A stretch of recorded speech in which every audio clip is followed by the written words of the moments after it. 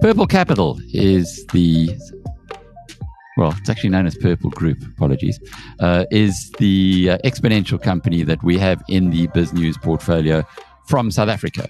Our BizNews portfolio stocks are exponential companies for the most part, and the reason why Purple's in there is because it owns 70% of Easy Equities. Easy Equities is a rapidly growing company in South Africa and elsewhere in the world. Chief Executive Charles Savage, who's a good friend of BizNews's, he's going to be at our conference in March next year. He's been a very popular contributor to the conferences over the past couple of years, is with us today to go through those results. Charles, let me hand it over to you, really, because there's lots of commentary on the numbers. What has happened with Easy Equities, because that's kind of the core business that we talk about, is that it had a tough time, as one would experience, with the economic conditions in South Africa from the revenue perspective, but you've made a few plans and you're expanding internationally, and things seem to be going in the right direction on many fronts, yet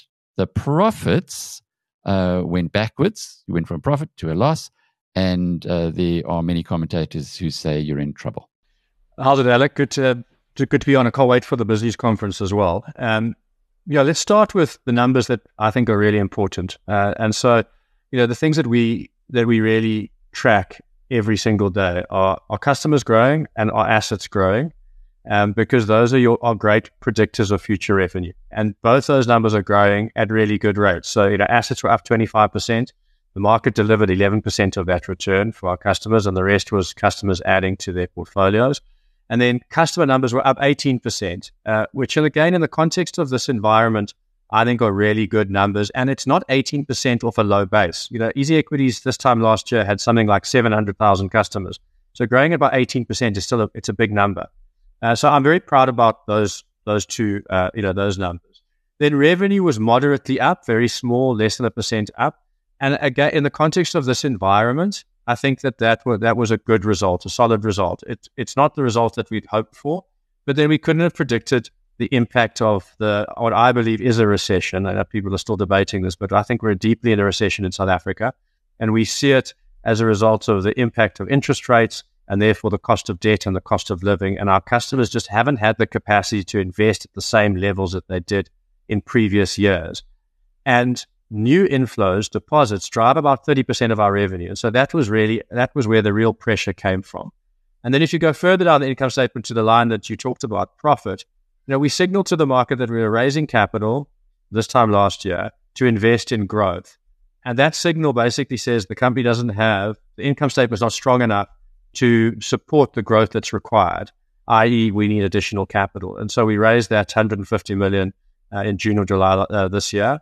And so it shouldn't be an unexpected result that the company isn't profitable in a period where our revenue line's under pressure because of the economics that we find ourselves in. And secondly, we are purposefully investing in new products and new regions to deliver future growth.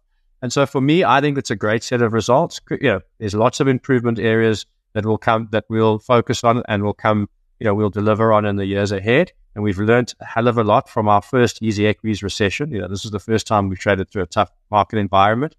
But I think if you balance all of those things, and then in the context of the competitive environment, I think we continue to do very well, and the results are standout in an environment where all of our competitors are showing outflows of capital rather than inflows. We'll talk about the institutional flows into the company in just a moment, but on the retail side, in other words, individual investors, you now at nearly 900,000 active clients. First of all, how do you define an active client? And secondly, have any of those, or have a slice of those, been impacted by this very difficult economy that we're seeing around us? Yeah, so active for us is invested. So they have assets on the platform that they invest. And, have they been impacted? It's been very interesting to see the impact. The impact is much more severe the lower the income group is of the individual. The higher income groups, if you sort of, South Africa likes to use this LSM bands 1 to 7. So LSMs 5 to 7, your higher income bands, have only, their deposit rates have reduced by 15 to 20%. So they've been much more resilient in this environment. Your lower income groups, so LSM 1 to 5, have been impacted from, 50% up to 100%. So i.e. they're either depositing at a rate that is 50% less than they did in the previous period, or they're not depositing at all. They've left their assets on the platform and they're still investing, but they haven't found new capital to invest. And fundamentally, that impact has been correlated 1-to-1 with every single interest rate increase. And so as the interest rates have gone up, people's capacity to invest has gone down. And what it tells us is that our investors have got debt, and we know that about South Africans. And so the cost of debt has doubled in the period, and commensurately, the capacity for retail investors to invest has halved as those interest rates have gone up. And so there's very little we can do about it other than focus on still growing the platform and the customers and building a more resilient and better business so that when the tide turns, and we're seeing signals already of the tide turning, US talking about interest rate cuts first quarter next year, UK talking about last quarter next year, South Africa will find itself probably in the middle of those two. And so what we look forward to is as interest rates go down, we should commensurately see deposit rates going up and revenue recovering as the economic conditions improve. Very practical correlation then that you're seeing. And maybe the guys in the Reserve Bank should be opening their ears and remembering that when they stick up interest rates because of the big economic questions that they're trying to answer, they are affecting real people every time it happens. Yeah, I think they took South Africans to the breaking point when we look at the data. So had there been another hike, I think you would have found that we certainly would have seen outflows. So people would have then drawn on their investments to fund their lifestyle. So it looks like they got it, if you like, almost perfectly right. They slowed down the inflationary pressures whilst not destroying the capital bases of our investors. Yes, they had less capacity to invest, but they were still positive inflows, just positive inflows on the platform. So, I think our customer base was right at the brink of having to make withdrawals to fund their lifestyle. Yeah, but the upside, I guess, is that as interest rates fall, you'll start seeing that turn around. On the institutional side, there were big inflows. In fact, in the past, it was 90% from individuals, 10% from institutions or companies. In this past year, to the end of August, it was 60-40. So that's a big swing. How did that happen? Yeah, so institutional money is what you and I would call pension fund money or retirement annuity money. It's compulsory money that gets taken off your income statement, your payroll, before you get to spend it. So you don't have a choice. It's not money that is left after you've spent everything. And so it's much more resilient in tough times because you don't have the choice to abandon your retirement savings or your pension fund savings. And so in this environment, it really complements the retail business because it's grown in a very tough environment. But the reason it's grown is that retail investors don't have a choice. They haven't been able to say, look, I need to stop investing in my retirement. It's compulsory. And so it had a much stronger result than the retail side of the business. But the two businesses work really well together. If you think about institutional money, it controls 95% of JSE flows, and retail money only 5%. So if you like, the pool for growth for Easy Equities is 5% of the JSE. The pool for growth for Rise is 95% of the JSE. And so over time, the institutional business should swamp the retail business as we get better and better at competing with some very mature and entrenched players. And then the international story. Looking at your annual report, you now have companies you've had companies in Mauritius and Ireland for a while. You now have companies in the Philippines and Australia. We have spoken at some length about the Philippines. What's going on in Australia?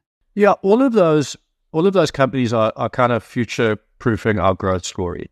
So, South Africa, if you like, it's been a 10-year growth story. I think we've got at least another 10 years of growth, of exponential growth in this market. And so 80% of our focus remains just deliver on the partnerships and the products and the client opportunities that are right in front of us.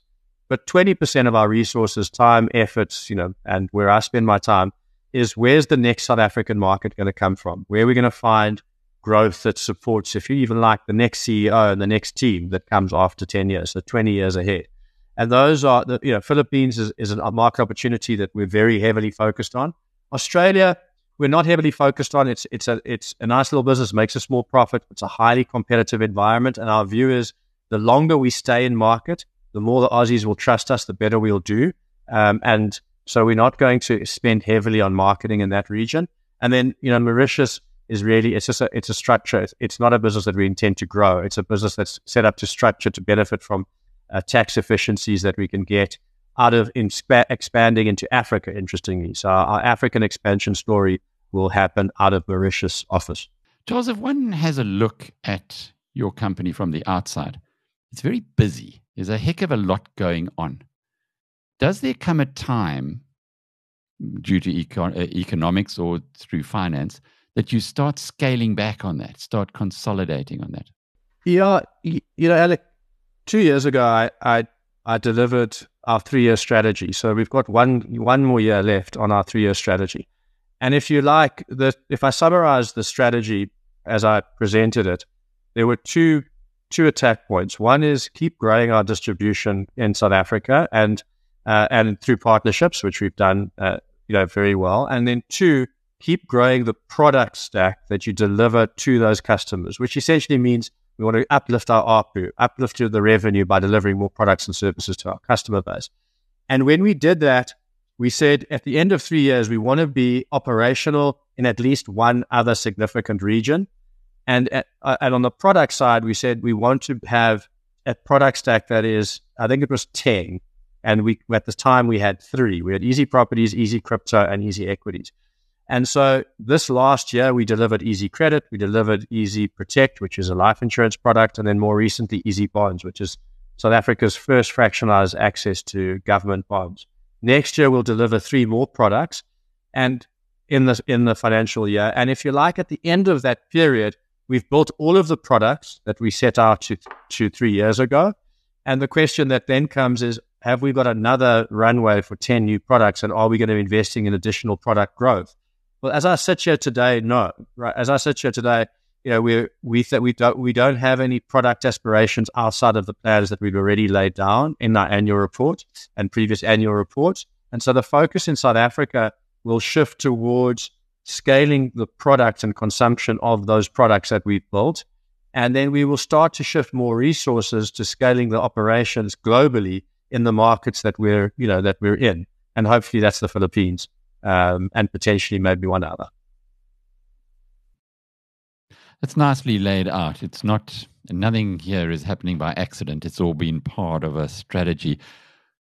Something that hasn't been part of the strategy and a very welcome response has been what's going on with Easy Crypto or with the crypto markets. And I pulled that out. Easy Crypto is the easiest way for anyone to invest in Bitcoin or other cryptocurrencies. And it's a significant operation. Even at the end of August, according to your annual report, you had 450 million rands worth of your clients' money invested in there, which is surely one of the biggest chunks of any crypto investment in the country. But since then, the Bitcoin price, and I suppose it shows the cryptos overall, has gone from $29,500. This is at the end of August when it was your financial year end, to $43,500. So that's up 47%. Now, you said in your report that a part of the drawdown, as you guys in the financial services, in other words, the reverse, the reduction in the profits was due on the crypto side anyway to a falling in the price. Now that the price is up 47% in the past few months, have you been seeing that flowing through to the bottom line? Yeah, Alec, I mean, well noted, and hopefully other people saw that too. But that business is heavily leveraged into the price of the asset class because we make money on managing the bundles, if you like, the sort of crypto ETFs, which are the most significant part of that business. And so the revenue will commensurately be up and will flow directly to the bottom line. There's no additional cost to serve that revenue line. So if we see crypto prices inflate at these levels for the rest of the financial year, then people should be, they can take a straight line to the income statement of Easy Crypto and improve it by the asset improvements that they see in that asset class. Charles Savage is the Chief Executive of Purple Group. I'm Alec Hogg from BizNews.com.